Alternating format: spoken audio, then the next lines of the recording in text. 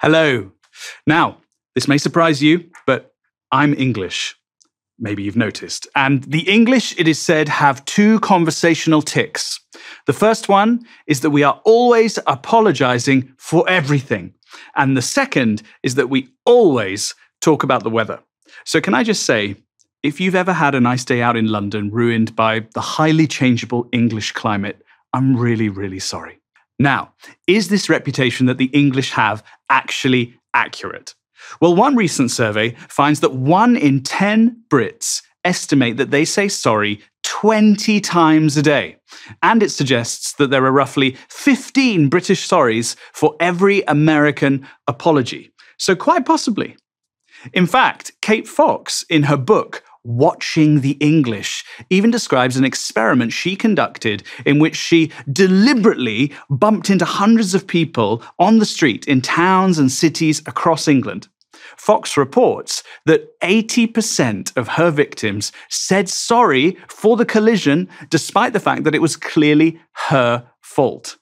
And when she did a comparison with data from other nations, she concluded that only the Japanese seem to have anything even approaching the English sorry reflex. So if you're hearing this today and you're Japanese, solidarity. I'm so sorry that you're so sorry. Now, we are currently in a 3-part series called Thanks, Sorry, Please. 3 little words that make a big difference in our relationship with God and in our relationships with one another. 3 little words that describe 3 things that we do all the time, but also 3 things that we want to see in fresh perspective in the light of Jesus. 3 habits of the heart that we want to grow in as his disciples. And I'm very sorry to tell you that today I'm here to tell you about sorry.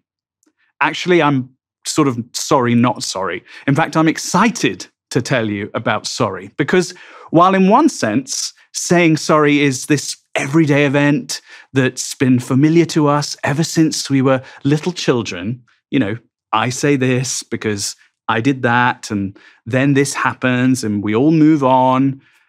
At the same time, if we really stop and think about it, the word sorry and the way it heals and changes relationships and situations in ways both big and small is one of the deepest mysteries of being human.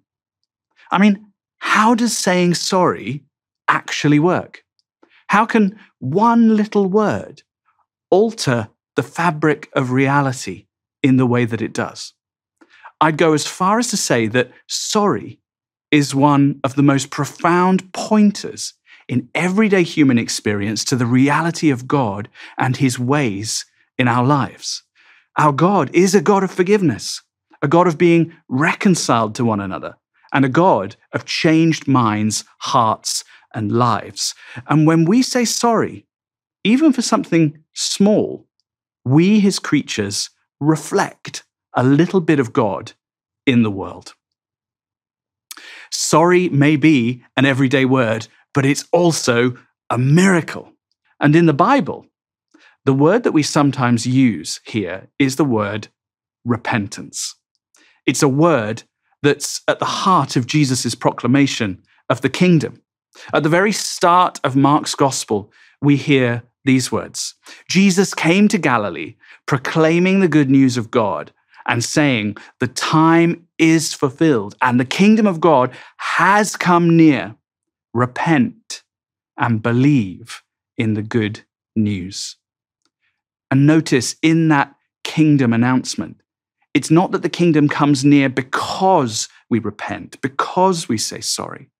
It's because the kingdom has come near that we repent.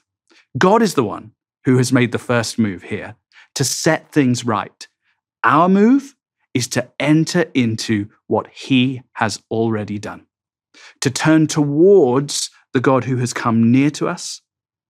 And that means as well, turning away from sin. So sorry is far from just an everyday word. It is a gateway to great mysteries that are at the heart of our faith. And today we turn to the prayer of Psalm 32, in which we see a journey of repentance laid out for us. Let's read this together, Psalm 32.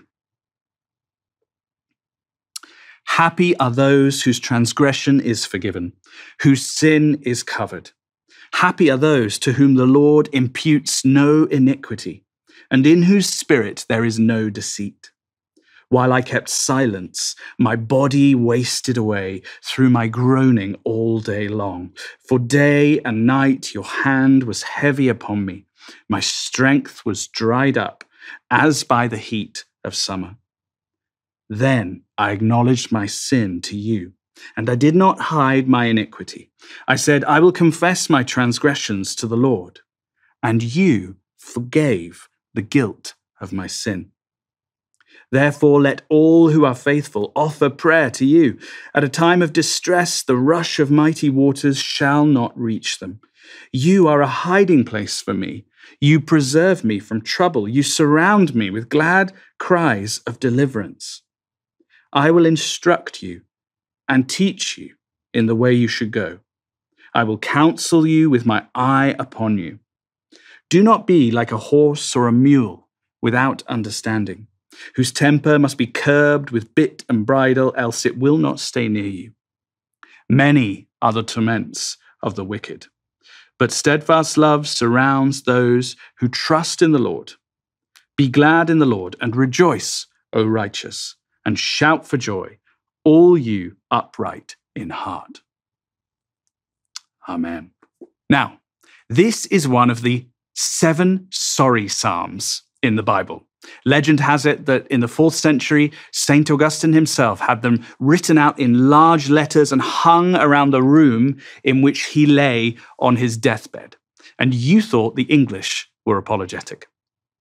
Now, this psalm doesn't really teach us how to say sorry. Instead, it teaches us to say sorry. It embraces repentance and the life and growth to which it leads, which, it turns out, is the harder of the 2 lessons to learn. When we were children, parents and teachers probably taught us all how to say sorry. You say it, you say what for, you say what you're going to do about it, you say how you're going to do things differently from now on, and so forth. As a parent, I've done the same with my kids. I've taught them how to say sorry. But I've also been really aware that the other lesson, teaching them to say sorry, teaching them the habit of the heart that leads us to say sorry, is something that I can only really teach them by modeling it, by example.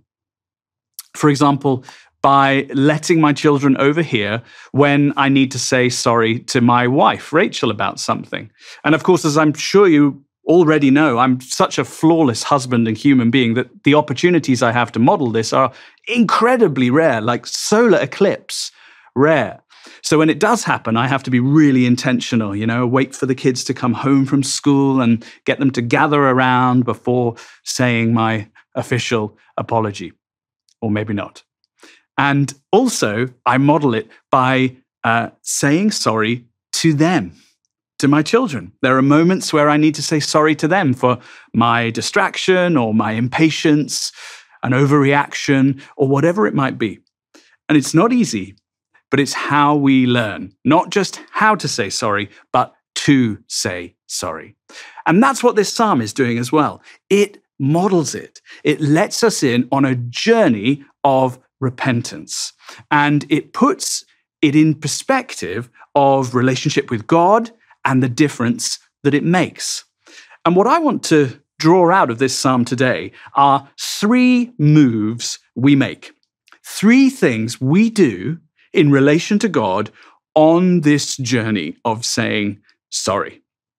The 3 moves are these: cover, uncover, and discover. Firstly then, in all sorts of ways, we human beings have a tendency to take cover or to cover up the things we have done wrong. That's why at the start of this psalm, we hear, happy or blessed is the one in whose spirit there is no deceit. In other words, being honest with others about ourselves and being honest with ourselves about ourselves is a gift of God that will lead us to flourishing. I think we all know that unlike the sorry reflex of the English you'll find on the streets of London, this honesty is not automatic. And it's not just that. The psalm also tells us that even when we do see ourselves and what we have done clearly, secrecy or plain stubbornness can produce silence as our response. Either we don't want people to know, we're afraid of them knowing, or everybody already knows, but for a range of reasons, we just don't want to deal with it. We don't want to face it. That's why this psalm goes on to say these words, "While I kept silence, my body wasted away through my groaning all day long. Your hand was heavy upon me. My strength was dried up." In other words, the result of that silence, whether through secrecy or stubbornness, is that what stands between us and God, as well as what stands between us and other people, continues to bother us, to weigh on us, to isolate and distract us. Not only does the silence not work, not solve anything, it even drains us and damages us. And it's these human evasive maneuvers that Psalm 32 labels covering. Psalm 32 calls them covering. In verse 5, we read, "Then I acknowledged my sin to you, and I did not hide my iniquity. I said, I will confess my transgressions to the Lord." And the words "did not hide" in the Hebrew here are literally "did not cover." In that moment, the psalmist stops covering for himself. The psalmist ends the cover-up operation with God. And that's the first call for us too in this psalm, to stop covering. You know, as human beings, we are so creative in this department. Our ingenuity in the area of covering things up and not dealing with them almost knows no bounds. It's almost impressive. One way that we cover things up is to justify our actions. If you look at it from this angle, it's not so bad. Surely anyone else would have done the same in my place. Another is to shift the blame. This is not all on me. Look at what they've done. It's not my fault if ... And one other is that familiar move of self-pity. Perhaps we dwell so much on the consequences of our actions and the mess that we've made that we never really get around to owning our own part in it or attempting to make things right. And even when we have already come to see things clearly, as the psalmist seems to have done at the beginning of Psalm 32, we can continue to cover in other ways. We sometimes cover by compensating. You know, we try to cover something we've done by doing all sorts of other great things that we can pile on top of it. We give generously. We excel in what we do. We're driven. We set out to help others each and every day. And we also sometimes cover by disengaging as well. Maybe we pull back or we ghost the people involved, or we cover sin and shame by getting a new set of friends, or through hobbies and activities, games and television, food and drink. You fill in the blanks, but we've all sorts of ways of covering things up. In fact, I'm tempted to remix the famous Liam Neeson speech from Taken here. When it comes to admitting that we're wrong and actually saying that we're sorry, we have a very particular set of skills that we have acquired over a very long career, skills that make us a nightmare for people like you. And the covers that we use, they're not all bad in and of themselves, but they can sometimes keep us from stepping into the healing and the wholeness that God has for us. Perhaps some of us hearing this are living with guilt or a grudge or perhaps a secret that we are attempting to cover in various ways. If that's us, then God says two things to us through Psalm 32. Firstly, doesn't work. And secondly, you don't have to. There is another way. And here we come to the second move in this psalm: uncover. Because the wonderful news of this psalm is that which we uncover, God himself will step in to cover. Verse 1 says, happy is the one, blessed is the one whose sin is covered, not by themselves, but by God. And a second way in which these opening verses unpack the same idea is with the language of carrying, as in carrying a burden. When we read, blessed is the one whose transgression is forgiven, the expression there is whose transgression is carried. The image here is one of us holding something that's too heavy for us to carry, and God motioning to us, you give me that. I will carry it. I will bear it. Now, these prayers, again, they usher us into the great mystery that is forgiveness, the great mystery of what it means to say sorry. As we come to him, God deals graciously with us. God deals with the record of what we have done and how it stands against us, and he covers it. God also enters into the burden of what we've done, and he takes it from us, the guilt and the pain of it, and how it robs us of all joy. And God also works in the impact of what we've done. He can turn things around, he can make a way, he can change us and heal us and transform situations. And so as Christians, we rejoice at these three things. We rejoice that all three are the gifts of God that he gives to us ultimately through the life, death, and resurrection of his Son, Jesus, and through his Spirit. And in this psalm, that wondrous journey into which we're invited starts when the cover stops. Though we know the road ahead may be a long one, we can uncover because we trust that God has us covered. And now you might be wondering, why does this psalm use the language of covering? Where does that language of covering come from? There are a few places in the Bible that it draws upon, but one is the story of the fall of Adam and Eve into sin in Genesis 3, which is a story that makes much the same point, but in a kind of vivid, imaginative form. Think about it. Where do Adam and Eve go when they fall into sin? What are the first things that they do? Two things. First of all, Adam and Eve run for cover. They hide. And then secondly, they cover up.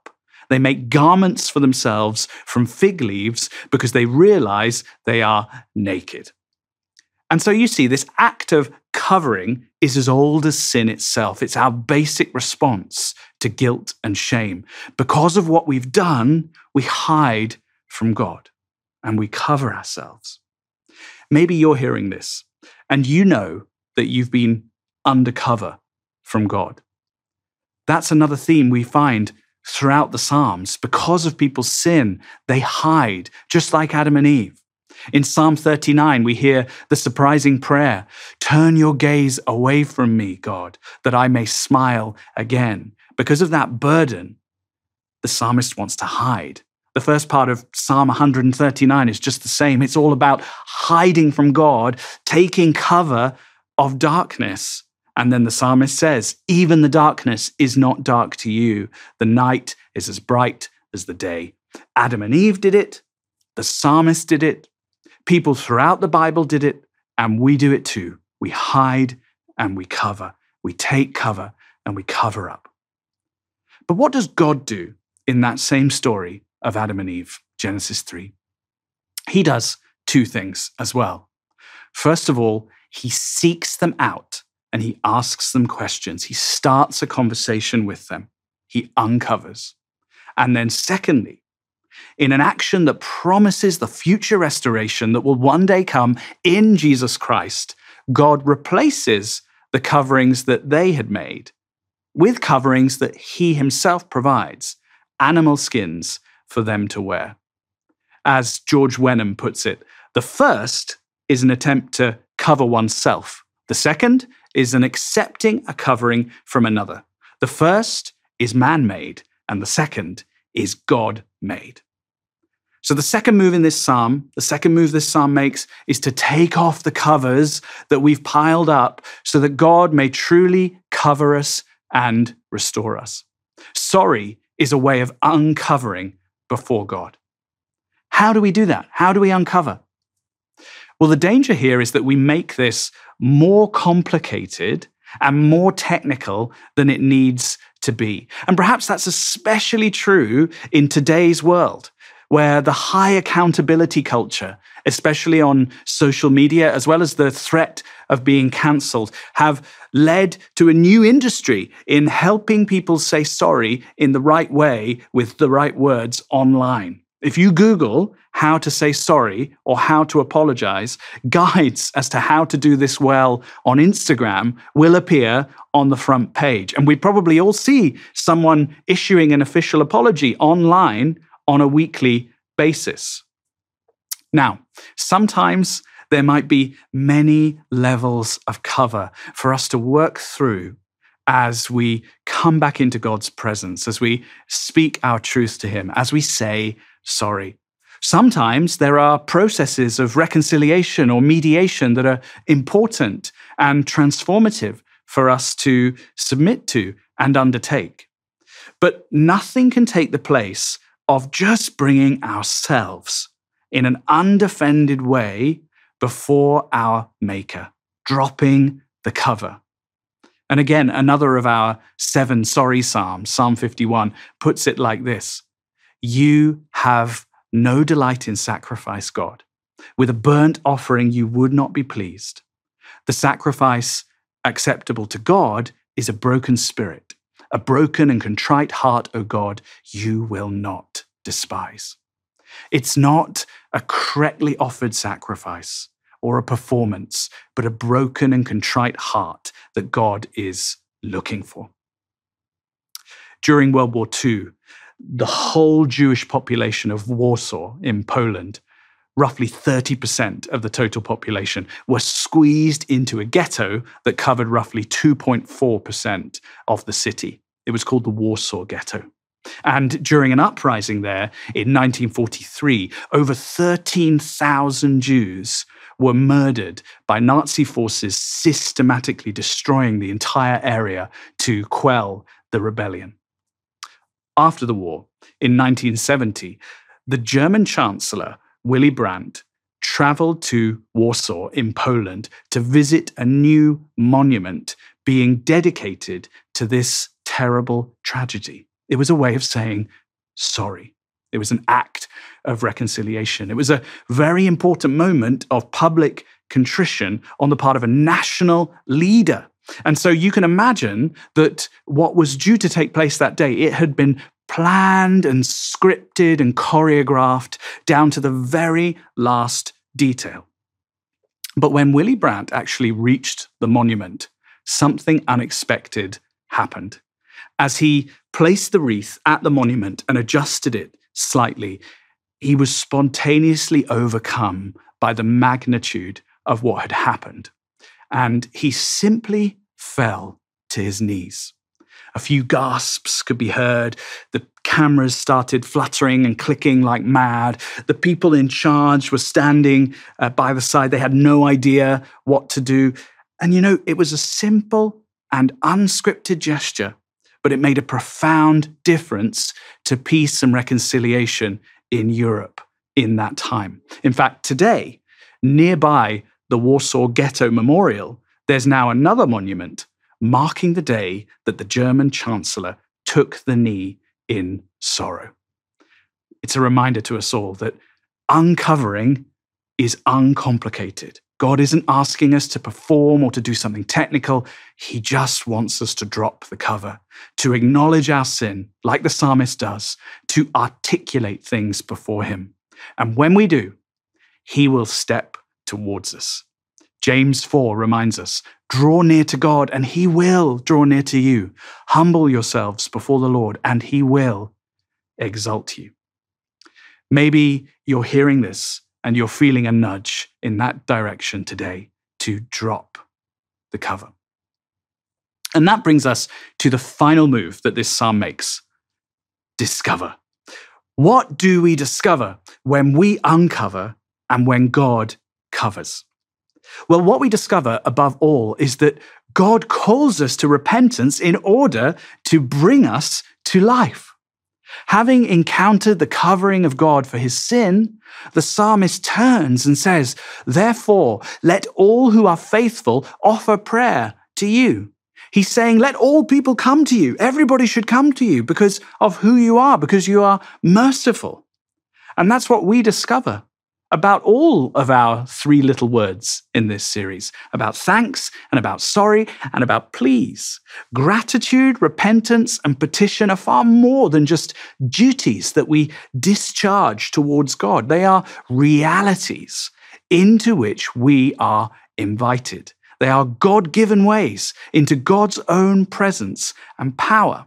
And God promises in this psalm that it will lead to fullness of life. That's why this psalm begins and ends not with sorrow, but with joy. Those whose transgressions are carried and covered by God aren't just relieved, they're overjoyed. And painful though facing the truth and speaking your truth can be, they do the very opposite of wasting away and groaning as they say sorry. That's what happens. That's what we discover as we pick up repentance as a daily habit of the heart.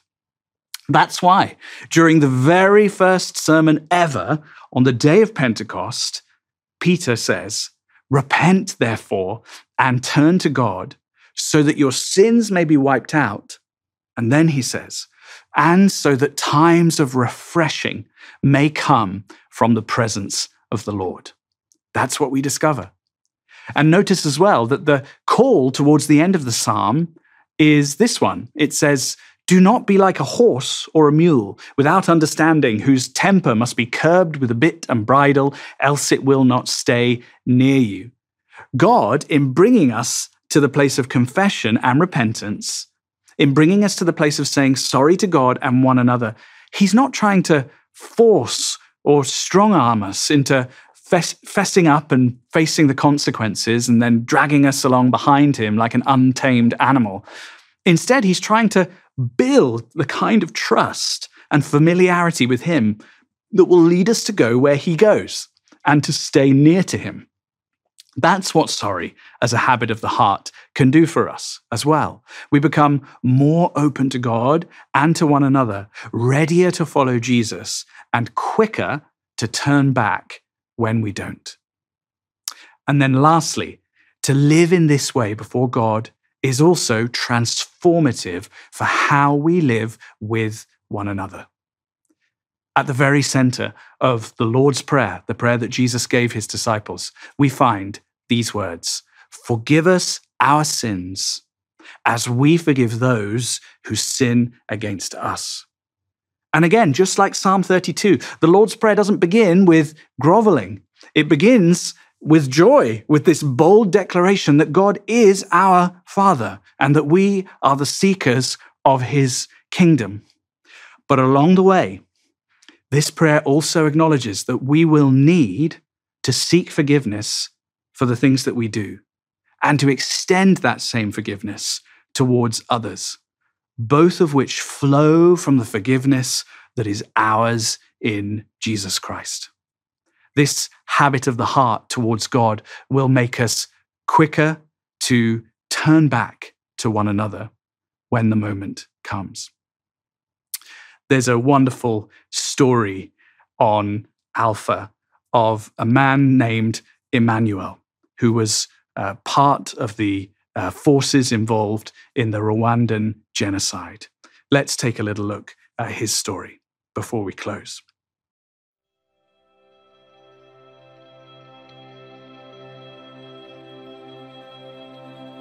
My name is Barty Emmanuel, and I participated in the 1994 genocide against the Tutsi. I murdered many Tutsi under the order of bad leadership and have spent 6 years in prison and 4 years in community service. While in prison, fellow prisoners invited me to try Alpha. I went, but struggled to engage. I realized I needed to tell the truth about what I had done and wrote a letter asking for forgiveness of the relatives of those I had murdered. Life was so hard after being released from prison. I found my wife with 2 children that were not mine, and I faced many heartbreaking situations. I didn't know how I was going to live with the genocide survivors after what I had done. My heart was filled with agony, loneliness, and fear. Encouraged by Alpha in prison, I decided to do Alpha again. I learned that Jesus forgives and experienced love in a way I had never known before. With the help of a local pastor, I went to find Vincent, whose mother and grandmother I had killed, to ask for forgiveness. I now live in a village built for genocide survivors and perpetrators. Vincent lives in the same village. We have formed a friendship, and I now experience peace like I haven't experienced it before. Day-to-day life continues to be a challenge, but I have found forgiveness and healing for the things that I have done. Got questions about life? Try Alpha.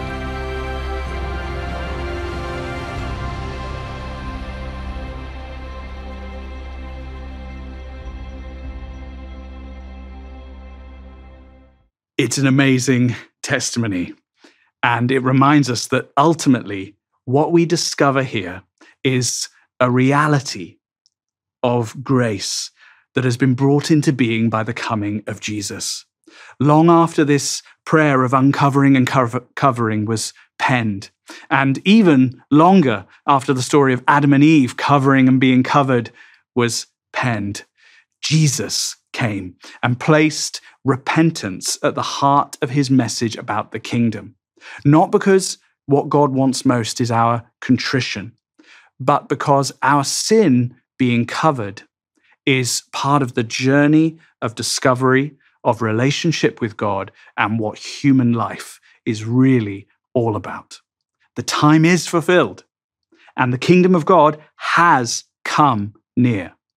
Repent and believe in the good news. Amen.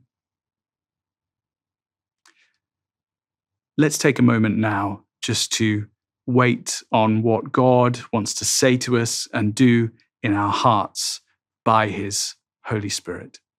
You might want to place your hands in front of you as a gesture of openness to him as we make the prayer of Psalm 32 our own. Come, Holy Spirit.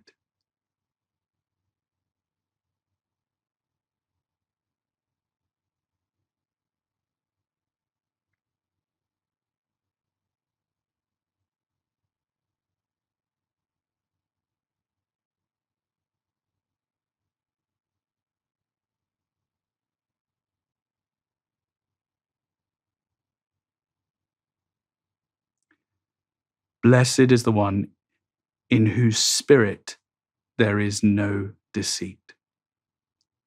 Holy Spirit, we invite you right now to come near and to bear witness with our spirit to the truth of who we are, your adopted children, but also to lay a finger on the ways in which we take cover from you and the growth that you want to give us.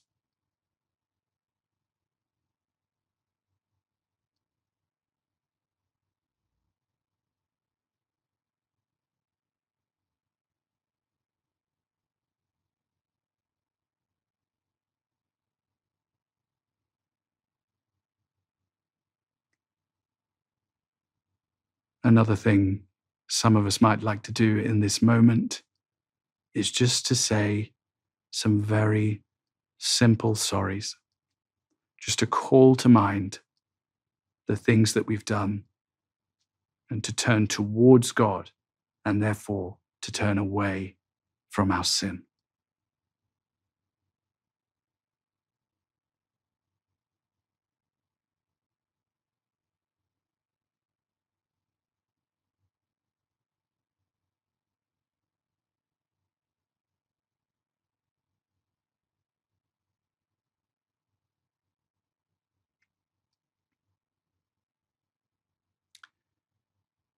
And God, we thank you that the great mystery of forgiveness and grace is something that flows right from your heart and from the finished work of your Son, Jesus, into our hearts, but also into the whole world. We pray, would you help us to live in your kingdom as receivers and sharers of your reconciliation. Amen. Amen. Let's worship together.